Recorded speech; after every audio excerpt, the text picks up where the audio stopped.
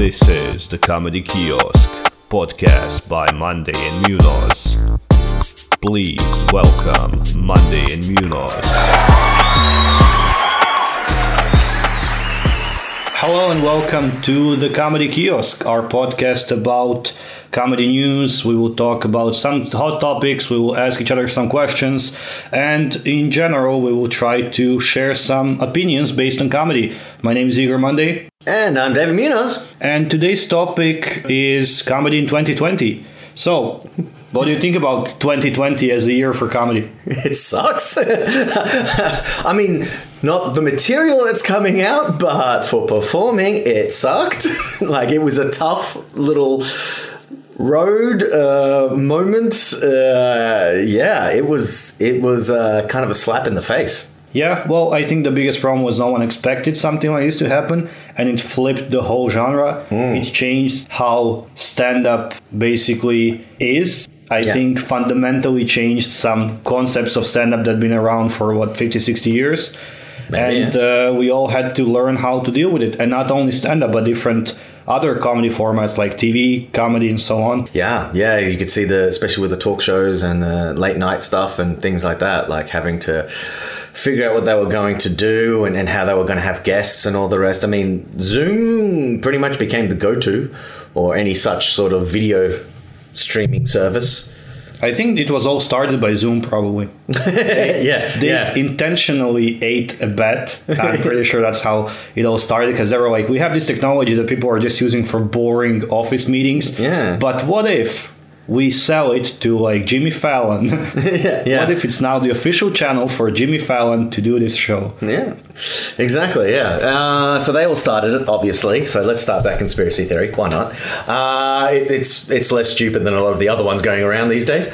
And and we all had to like adapt. Like even small clubs, like the one that we're part of, we had to. I think everyone quickly jumped to online shows and presenting like nights and things, and trying to sell tickets or doing it for free and all the rest. So yeah, many people around the world, many organizations and comedy clubs adapted quickly to basically switch from offline to online. I was surprised how quickly, actually. I think we started first week of April, and some other organizers already did it like mid-March. Yeah, I think that shows the addiction level of comedians. Like, we cannot go more than a couple of weeks without being in front of people and making idiots of ourselves. But I think it also shows like courage and dedication, passion, creativity. All right, you have the plus words. I call it idiots, narcissists, and morons who just can't keep away from other people in some way, shape, or form. The way the comedy industry like persevered, I think it's amazing, because over time we all understood how to do things and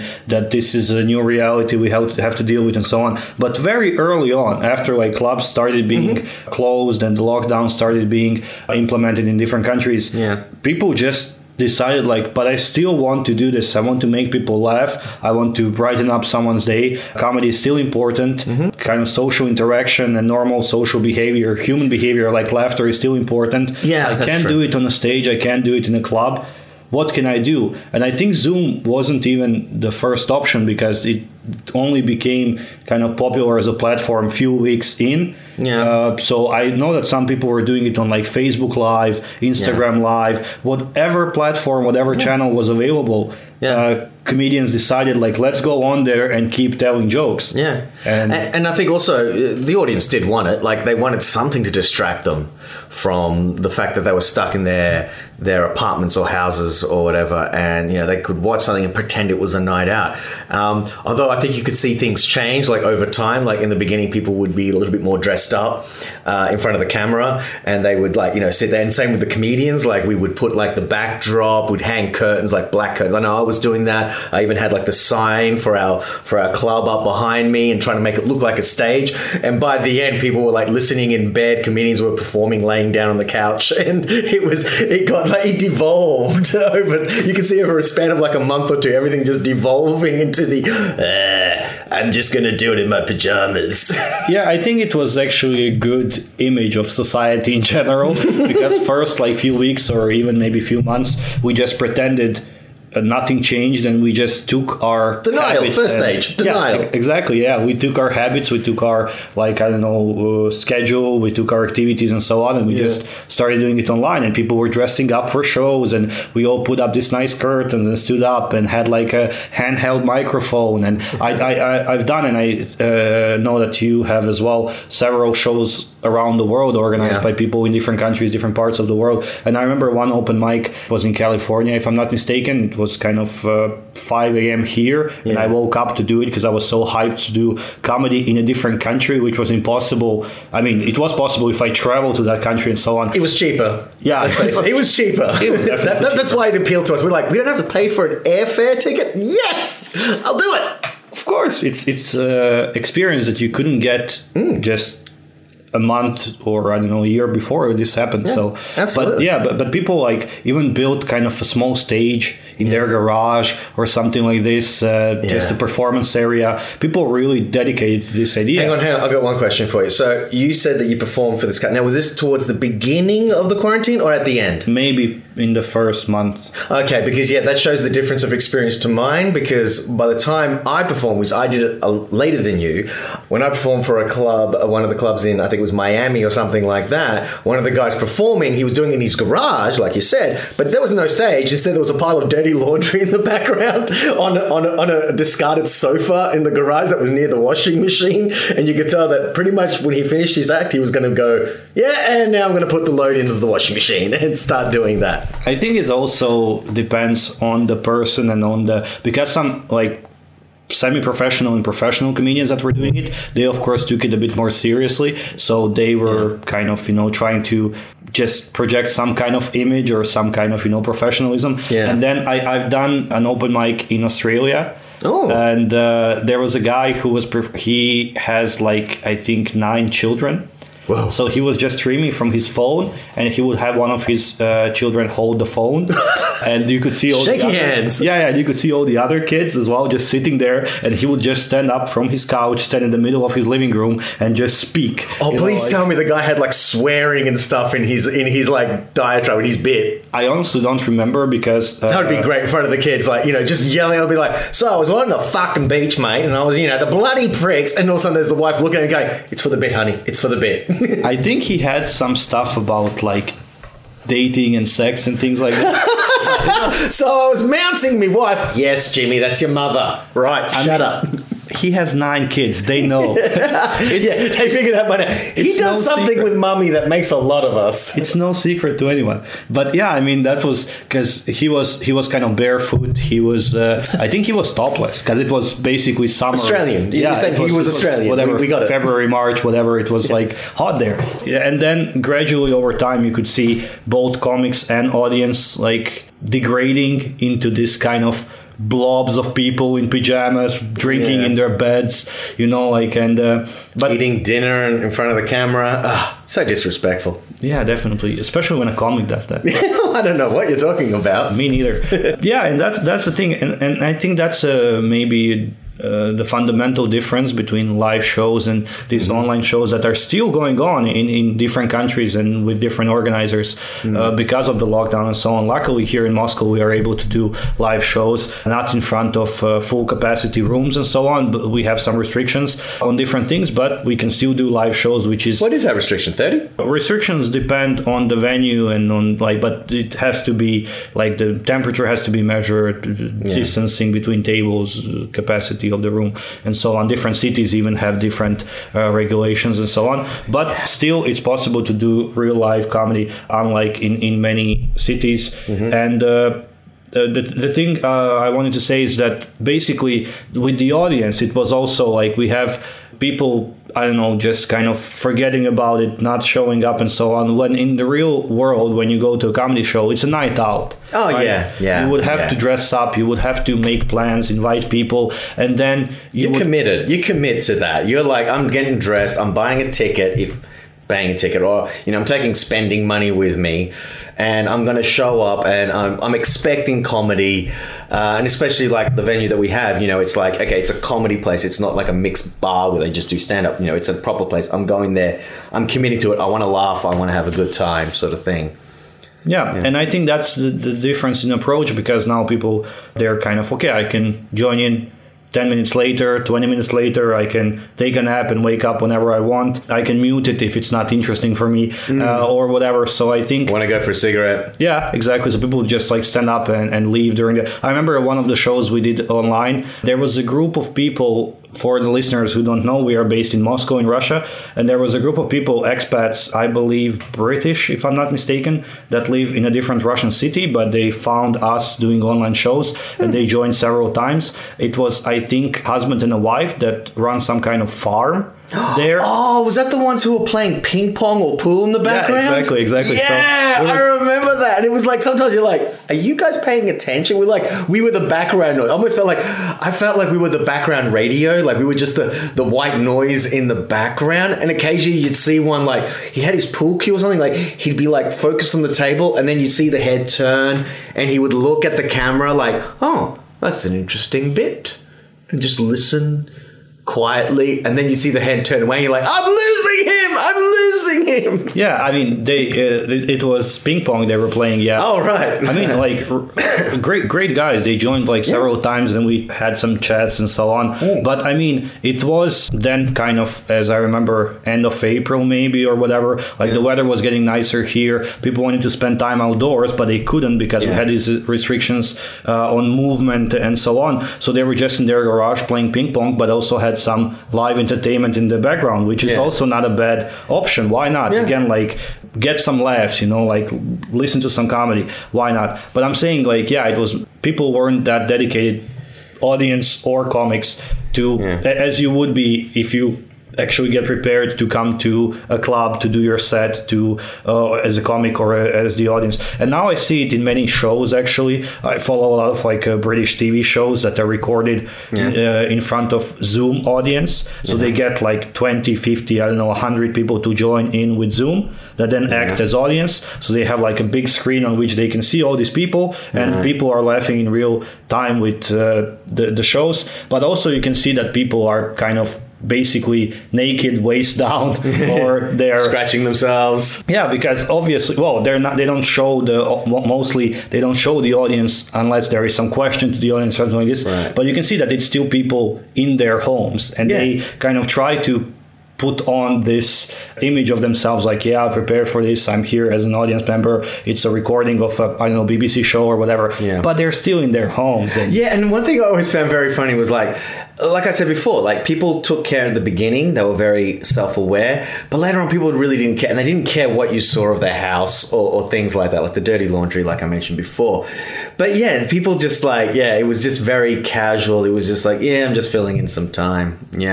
So, okay, I have a question for you though about this online show.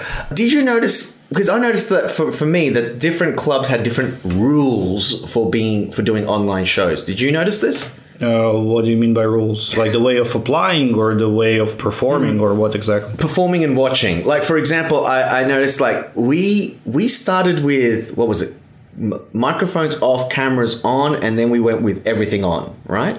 Yeah, because we started with a platform that was actually much better for comedy, I think, than Zoom is. Because on Zoom, if two people start speaking or just making any noise at the same time, it kind of cuts off the new noise cuts off the previous noise. So if someone's, coffee machine or something was working in the background, so a comedian is doing his bit and then the audience member accidentally touches his mic, then the comedian gets cut off because it overlaps. But we were using a different platform on which basically the sound would always come from the person that is pinned as a speaker, as far as I remember. But because of this, and there was a possibility for reactions, like you could react with emojis, like smiling one, clapping one, and so on, which Zoom now has, but then it didn't have. It only had like a raising hand option because it was supposed to be for like corporate meetings and even classes or whatever. Right. So it's basically Heil comedian. Yeah. And Yeah, that's how you show support. Right? Yeah. Highlighting the comedian. yeah, exactly.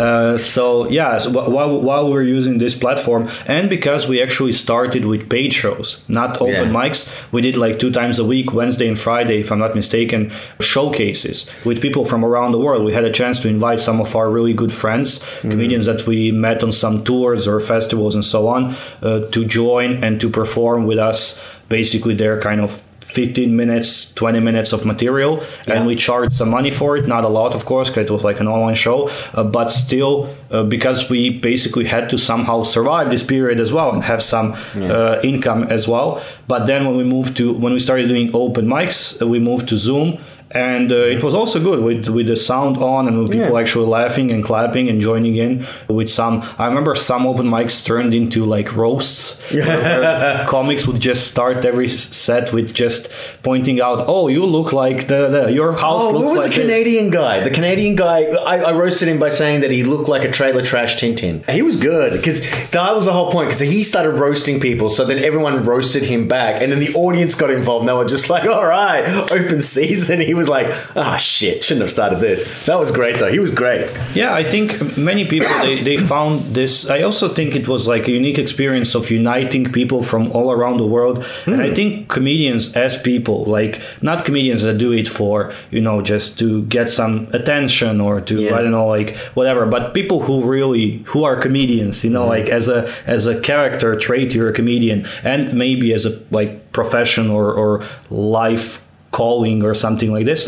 I think that we are more or less all the same. Like we will talk about the same thing. Narcissistic, desperate, wanting attention? No. I mean, we are support of humanity. We make people laugh, entertain them in the times of crisis, help people. And helping them analyze a situation from a different perspective in order to coalesce these ideas into a kind of a vapor that we can then inhale, that people can inhale into themselves. We are the fundamental foundation of humanity. Yeah. Okay, let's go with that. Sure. I mean, to be honest, comedy and different kinds of comedians, clowns, whatever, existed in human society for like, thousands and thousands of years. Different clowns, jesters, whatever. Yeah, historically and culturally and so on. Comedians have a role in a society, and I think a lot of us have a similar kind of mindset and so on, and that's why meeting people from around the world that share this mindset, because when you go to a comedy club anywhere else, I've done like several European tours, I haven't been outside of the European continent, and now it was a chance for me to meet people basically from, I don't know, Canada, America, Mexico, India, where else, like Malaysia, whatever, Africa. We had people from all around the world, and to see that they're basically the same as you, like you would just, we all share the same, of course, like culturally we're different, or racially we're different, or I don't know, religion, language, whatever, but not as a person, but as a comedian, we're kind of the same. You jump on an opportunity to do a joke, you appreciate the same punchline, you would roast each other if given an opportunity, all in good spirit, and so on. And I think it was like a really, really unique and valuable experience to network and to meet people from all around the world that are basically the same as you. Okay. Keeping that in mind now, Igor, how many of those people that you've met have you actually kept in contact with? Well, I don't think it's about making, friends for life. No, but really, it's about just understanding that getting, not even about specific people, but about understanding that let's say you're not alone in this. You're not a freak, is what you're saying. Basically, we realized, hey, we're not complete freaks. There are a lot of us, and if we are freaks, there are many of us. So it's totally fine. Well, yeah, keep doing this. It's like in any kind of, hobby or any kind of lifestyle or whatever. Because I really think that finding like a support group, a community of people that do the same thing, it's important, because when we're doing English comedy in Moscow, this is a very specific and unique thing, because doing English comedy in an English-speaking country is one thing, or in kind of a tourist popular hub like Berlin or Amsterdam or something, but we do it in Moscow. It's a very particular kind of evening hobby or job or whatever to have. And that's why to see that many people from many countries around the world have the same experience, have the same challenges, have the same sense of humor, have the same values, the same interests, and they will jump on the same punchline with the same words and so on, on the same setup, with the same punchline. I think it's amazing, and it was a very unique opportunity to realize this and to learn all of this kind of stuff. Yeah, for me, absolutely, because I had this thing of like, performing only in one place, really, in Moscow, the idea of like, is my stuff usable in other countries, in other cultures? Can it work? And then to actually be able to try that out and realize, hey, actually, yeah, it does work. Like I could catch a flight when the borders open, of course, to America or to Israel or to England, and I could do this and they will laugh. Like that's always been like the kind of fear when you do like the comedy in a place that's non-English speaking, and you just don't know if it will translate, because you're kind of like, am I getting to, in a way, in a bubble where you're performing to non-English speaking audience, and whether they understand you. So am I kind of compromising too much in that regard? So yeah, I thought it was a great experience. Yeah, I think it's a very valuable experience because it did prove a lot of like ideas and concepts, like can my set work abroad? How will, I don't know, native English speakers or non-native English speakers react to this? People from different cultures, from different like countries and so on, see all these jokes. And but I think it also depends on the actual show. I didn't do a lot. I did maybe 5 or 6 shows with different organizations, and some were very, very welcoming. And I felt like I felt the best and like the biggest achievement was when you get the comedians laughing, because on some of the shows they were really like experienced professional comedians who are doing comedy for 20-30 years every night, and then you get them laughing and you're like, well, what we do here, it's, you never know, are people laughing at you because you're really funny, or they're laughing at you because you're like a novelty act. Oh my God, this guy speaks English, or oh my God, like this guy's a foreigner or whatever. But when you get native speaking professional comedians laughing at your joke, you're like, oh, this is cool. But I've done some shows, maybe only 2, where it was a very like closed circuit of people. Like they were, let's say, on the Zoom meeting, there were 12 people, 9 comics and 2 friends of theirs and me. Yeah. And they were just doing, it was kind of like a workshop for them. So they were doing some inside jokes. They were doing some callbacks to stuff that happened a week ago and things like this. And then I came in with my like 5-minute set, and they were all just kind of silent, writing their own notes, like not even listening. And I finished my set. I was like, okay, guys, that's it. That's all I had. Thank you. And they were like, okay, that was this guy. Next, our resident comedian and famous... So basically, if you're not part of the clique, the clique group, sorry, we're not going to listen to you. We don't care, because, you're not coming back next week anyway. So exactly.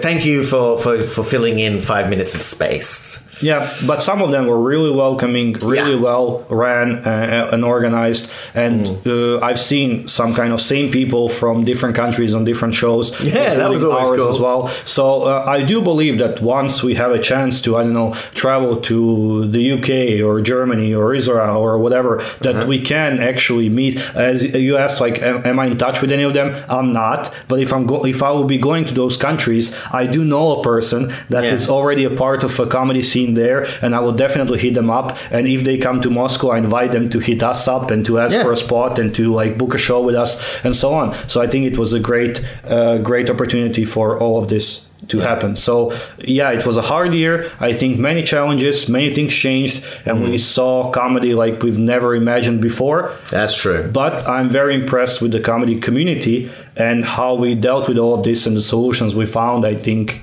it's amazing. Yeah. And I don't know how things are going to go nowadays, because we have vaccines, apparently. We have the Moderna, we have the Pfizer, and technically Sputnik 5. So is it called Sputnik 5? Something like that, yeah. Is it not Sputnik 19? No, I don't know. But the point is, like, these vaccines are coming out, but they're still saying we have to be careful, right?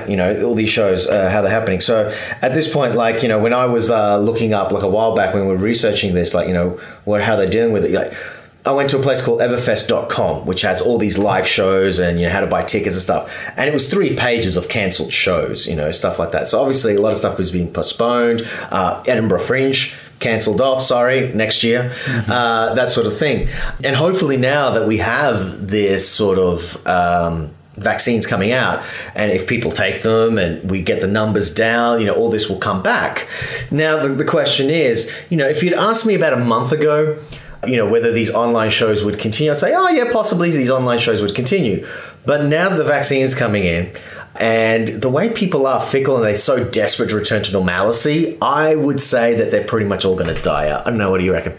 I don't know. We had some even requests to kind of keep recording and streaming our shows that we're now doing at the club online and so on. But I think there might be some audience for this, and there might be some niche for this as well. But if things go back to normal, shows will go back to normal, because you can't really replace the atmosphere and the energy and the attention and commitment of both comics and the audience when you are in a room doing stuff, because stand-up is a live medium. Sort of art. And I think even though this is live as well, like streaming on Zoom and so on, it's not pre-recorded or something, it really doesn't work the same. But I'm very glad to see that in many countries, in many cities, there were still solutions to this, even during the pandemic and lockdown, when it was like going on, because people have done shows like outdoors, on rooftops, on terraces, in parks. In New York, I know that was a big thing, doing shows in parks where people would just kind of sit on their little blanket 2 meters apart from anyone else, and there was a comic just shouting stuff from like under a tree. Now the question is, was he shouting to people under the tree, or was he shouting at the lawnmower guy to shut the fuck up because he's trying to do his comedy bit? Yeah, and I saw some kind of people on YouTube talking about this comics and about the experience and so on.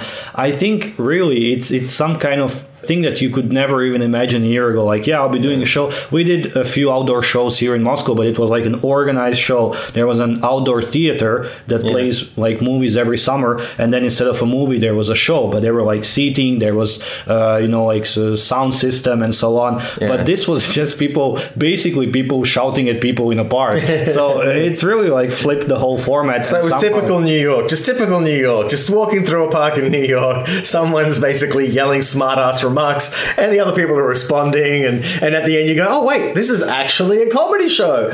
Not just New Yorkers being themselves. What did I step into?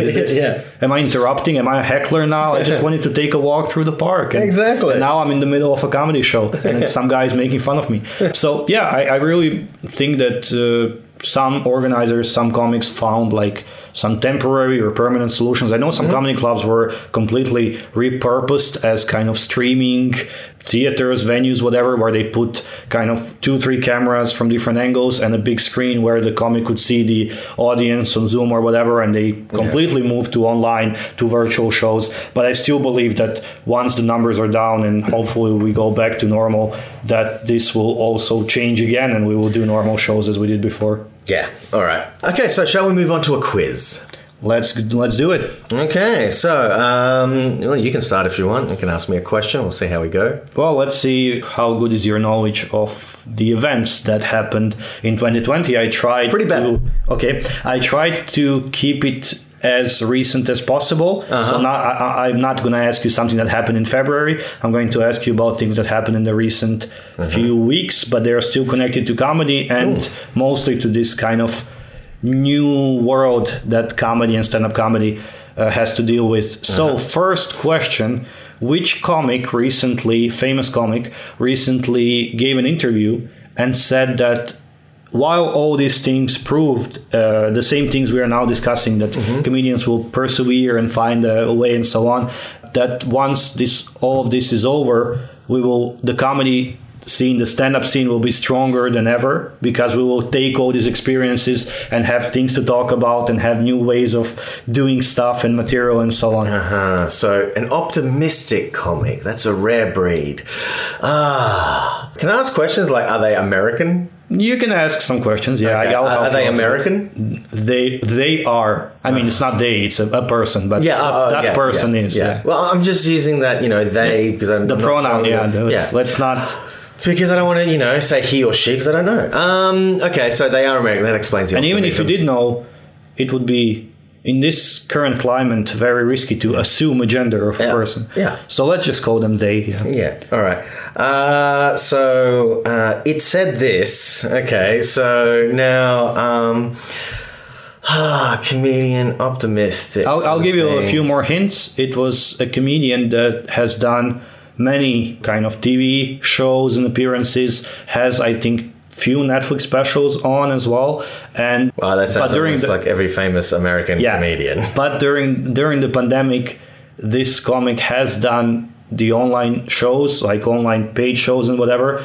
But they said that while it was fun and it was a way of doing it, there was no other way of doing it. It would be great when we will be able to do it in person, live, in a room with an audience, and that then the stand-up is going to just be on a different level than it was before all of this. Yeah, see, that's just it. Out of the really big names, I don't know many that actually still performed live on camera. I mean, they released Netflix specials and stuff like that, like, you know, Chappelle did and others did. But I mean, yeah, those that actually still performed online, Christopher Titus is one I can think of who did that sort of stuff, I believe. I don't know. Have I ever met this comedian? In person? Yeah. I don't think so. Okay, so that's not Jim Gaffigan. All right, fair enough. I don't know your whole life story. I don't know what kind of things you've been up to. Yeah. Okay, so that's not that. Crap. I have no idea. Okay, I'm going to go with Kevin Hart. No, it's but Kevin Hart did an interesting special. I don't know, did you see it in his home? In his living room? Yeah, I heard of. That's why he was the only one that stuck into my head, because I heard he'd done something. Yeah. No, it's Whitney Cummings. Damn it! And I follow her on fucking Twitter. There you go. Shit. If only you followed more closely. Yeah. Well, okay, fair enough. Yeah, Whitney Cummings. Yeah, fair enough. All right, you go. Okay. All right. So this is a very, very simple one then. Who is the highest grossing comedian at the moment? Highest grossing comedian, like in money wise, who's making the most money? No, I know what highest grossing means. Don't patronize me. But I mean, it all the sources of revenue and income. Yeah, I'm guessing. Yeah, also including specials and all the rest. So who's basically the most successful comedian? But also including kind of, I guess, royalties or whatever you call it for like old stuff. Because I'm tempted to say Seinfeld. No, he's number 2. Oh, well, that's why I was tempted, because it was so close. In the world. I would assume so. Or like in the States or something. Well, okay, let's go with States to be safe. All three are American. Well, then I would say Kevin Hart. Yes. Any idea how much? A lot. Too much. Apparently 59 million. Not to basically disrespect Kevin and his hard work, but in any case, I believe it's too much. Right. And number 3, for bonus point, you have met the man. Jim Gaffigan? Yes, it is. Yeah. Good old Jim. Good for him. I believe that, yeah. Also very hardworking and genuinely like self-made, hilarious comics. So it makes sense. I mean, all of them. All right. So my question is, which famous comedian has recently published a book that is basically a collection of his jokes from the early days when he started till now? So it's like basically, as far as I understand, it's not actual like jokes word by word, but it's little kind of notes, little I don't know, Gary Goldman? No. Okay. Just think like which comic would have decades of material and had such like Steve Martin would be one guy like that. Like Steve Martin could he could do volumes. Jerry Seinfeld could do it as well. Is the answer you're going to let's go with Jerry Seinfeld. And you're right, it is Jerry Seinfeld. He's just published a book with the collection of his jokes from when he started doing comedy, I guess at 21. Yeah. And then through his like sitcom Seinfeld years, all like up to now. So basically kind of short jokes, some notes, some like ideas and so on put together in a book. Okay.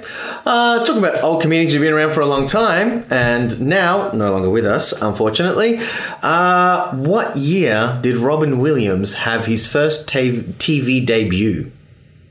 TV debut? Was it like a guest appearance at one of the late shows, talk shows? No, something it was like this? apparently it was some sort of a revival of some show called Laugh-In.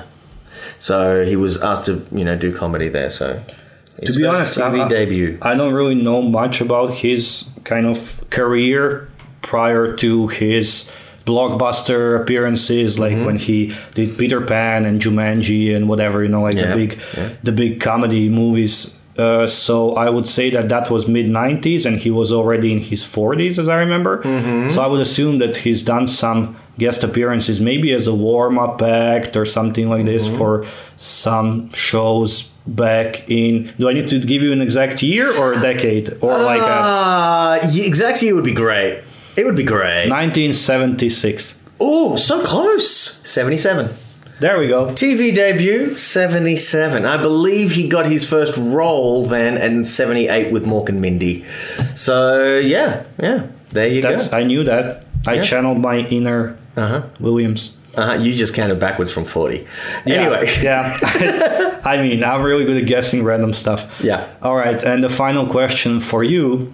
Which famous Hollywood actor recently, in an interview, said that he kind of secretly wants to do stand-up because he believes that acting, just reciting lines he learned is one thing, but he could put his acting skill, I mean, kind of stage presence or whatever, into stand-up. And stand-up is great because you can say things without filter, and it's like a live, immediate response and so on. So he said that he would be tempted to try stand-up, and if there was no pandemic happening, that he would probably already do it this year. He will try himself at stand-up.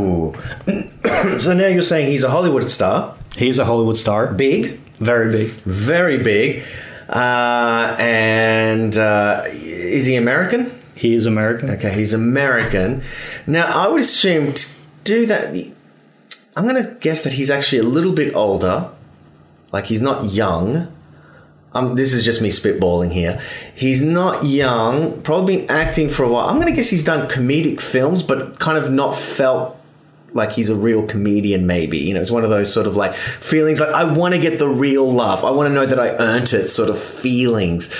So I can tell you he's done some comedic roles, but I wouldn't call him a comedic actor. Yeah. Because actually many actors that play in comedies come from stand-up and so on. Yeah. So that's where they begin. Yeah. Like, I don't know, Adam Sandler or Seth Rogen or Eddie Murphy or... Well, see, this is what I was guessing. Someone who didn't come from the stand-up comedy, but does comedy films. So he sees his co-stars and, obviously hears them telling stories about, getting those genuine laughs. And it's sort of like, yeah, I'm just faking it. Like, I'm telling the jokes that are written on a script from someone else. I want to be able to do it myself. Like, I want to be able to get that honest reaction, know that I made it from scratch, sort of thing. Oh, God. Yeah. Damn, this is tough. Because, this is the problem. Every time I start thinking of something, I'm like, oh, Jason Sudeikis? I'm like, no, but he's done SNL, so he knows that real feeling. You wouldn't think of this person, I can reveal it's a guy. You wouldn't think of this guy as a comedian, actually. I wouldn't, because all this like SNL people and so on, you would think of them, even if they're not stand-up per se, they did sketches or writing or and I was very surprised to find that he wants to try doing stand-up. Oh, okay. Well, yeah, I don't know. Ice-T? It's very random. Because seriously, that guy does everything. He's been a rapper. He was in Body Count, which is a heavy metal band, and he's been doing that for ages. And now he's an actor. It wouldn't surprise me if all of a sudden he went. And actually, if you read his tweets, he can be a funny fucker. I love how I said like he's a very, very big Hollywood actor, and you went with Ice-T. Oh, again, right, no disrespect to Ice-T, I mean, this is a guy that's been in like, let's say, 4 or 5 major blockbusters. George Clooney. No. Okay, Brad Pitt. No, well, now you're just naming people, and we can go through a list. No, I'm going to go with Brad Pitt. No, it's not Brad Pitt. Okay, fair enough. It is Matthew McConaughey. Wow, interesting. Yeah, he revealed it recently in an interview with Russell Howard that he would be very interested in trying it, and that he would try it already this year, if not for the current situation, and that he really kind of admires the format and the way that you can just say what you think without it being pre-scripted and like filtered and edited and whatever. So yeah. And completely pointless side note, one of the things I learned when performing in front of the camera, like for Zoom and things like that for the shows, actually came from Matthew McConaughey during an interview when he said, make sure you have a light set low facing towards you, have a lamp, but you set it low so it shines upwards from like your feet or from something like that, because then it shines it up upwards and it makes you look better on camera. Useful advice. Yeah. All right. Do you have any more questions for me, or that's it? Nope. Well, I got one more if I want. Okay. Patton Oswalt, how many specials has he done? 11. No. That's just like a number that's 6. Well, that's almost 11. Yeah. Half. I mean, almost half. Any number I half. could have said would be good enough, I guess, because if I don't know, then any guess is a good guess. I was about to give you a multiple choice option, but you just jumped in with 11. I don't know. When you said how many, I saw 11 in front of my eyes. It's like just flashed 11. And you saw wrong. Okay. Because 6 sounds like a reasonable number, so I don't know why would you ask that question. I thought it's kind of, he has way more than we think he does, but then he just has a normal amount of specials. Yeah. So, okay. Thanks for this insightful question. And let's finish up with some recommendations. So during this whole year, what was maybe the funniest thing you've watched or found, or some kind of interesting maybe source of laughter and comedy, or just a specific show or whatever? What can you recommend? Oh, if we're going with that criteria, honestly, the thing that's been kind of making me get through this year has been a trio of Stephen Colbert, John Oliver, and Trevor Noah. Considering what's been going on with the world, what's been going on with America, which, I know it's another country, but it does influence, like you kind of always got an eye on it. It was a good way to digest news and make fun of really messed up situations and how people are dealing with things. So, yeah, I would say those three. If it came to a comedy special, for me, it was Hannah Gadsby's Douglas. Really enjoyed it because if anyone has seen Nanette, that was the one where she kind of bared her soul and things like that. And she got a bit of criticism saying that it wasn't a proper comedy special. It was pretty much her fed up and just kind of ripping the script and just going, stuff it, I'm not going to play your game anymore. And what I liked about Douglas was because she got fame for doing that with Nanette, with Douglas, it was almost like, okay, I've got this fame. I kind of have the responsibility, or I have the motivation to show that I deserve it. And so I think that she really kind of laid everything down, her comedic talents, and the way that she can write a comedy special. I love the callbacks. I love the fact that in the beginning, she completely reveals what the whole script is going to pretty much be, and then goes with it and still manages to surprise you, which basically just shows that, yes, she deserves it. She's been in this game for so long, and that's why I liked it. All right. Fair enough. I will definitely check it out because I couldn't get into Nanette, and we had this conversation already. Mm-hmm. It just wasn't, it just wasn't my cup of tea, I guess. Yeah. But maybe I will be able to get into this one. What I've discovered this year, and I know him, he's been around, I've seen some clips of his guest appearances or different like late night shows and so on, but I found his YouTube channel when a recommendation popped up on my YouTube, and it was Mark Norman's special. It was the first special he recorded, and I guess he pitched it to several like networks and streaming platforms and stuff. They all said no, and he just basically released it on his channel, got 4.5 million views in the meantime. And it is more like a compilation show, because I see that most of those jokes he's done on different shows and it's different like kind of tight 15, tight 20 sets, but they still work. It's still really good. It's still really funny. And through this special, I actually found his channel and I started following a little bit more of his kind of just insight into comedy. And he's been doing some very interesting stuff this year, like the shows in the park that we talked about. He's been doing some kind of reports on his like back-to-back shows. So why can you do like the same joke 2 nights in a row and one day it will kill, the other day it will bomb, and things like this. So as a comedian, it's a very interesting and I would say important insight into a life and a career, let's say, of a professional touring comedian that is not so big but still works on a professional level. And I think the way he kind of delivers these insights and so on, his opinion, it's very humble, it's very like down to earth, like comic to comic style. So I really started following his little journey through the pandemic and so on. And I think especially something that everyone should have a look at, because it's even as a compilation show, it's pretty strong, it's pretty funny, it gets you laughing every like 30 seconds or something. So it's really something that basically made my lockdown. Made my lockdown. Lovely phrasing. Where's he from? He's from the States, from New York, if I'm not mistaken. Okay, cool. Excellent. Well, I think the listeners have had enough of us by now. Yeah, hopefully. We'll make another episode, and then if you like this, you can log back in and listen to the next one then. We'll talk about different topics, give different advice and recommendations and things, and hopefully come up with better, newer questions. That's true. So thank you so much for joining in and for listening. I've been Igor Monday. And I'm David Munoz, Still David Munoz. I've been Igor Monday. I have to change my name now before the next podcast, before the next episode. And yes, this was Comedy Kiosk. Join us next time. Have a nice day. Goodbye.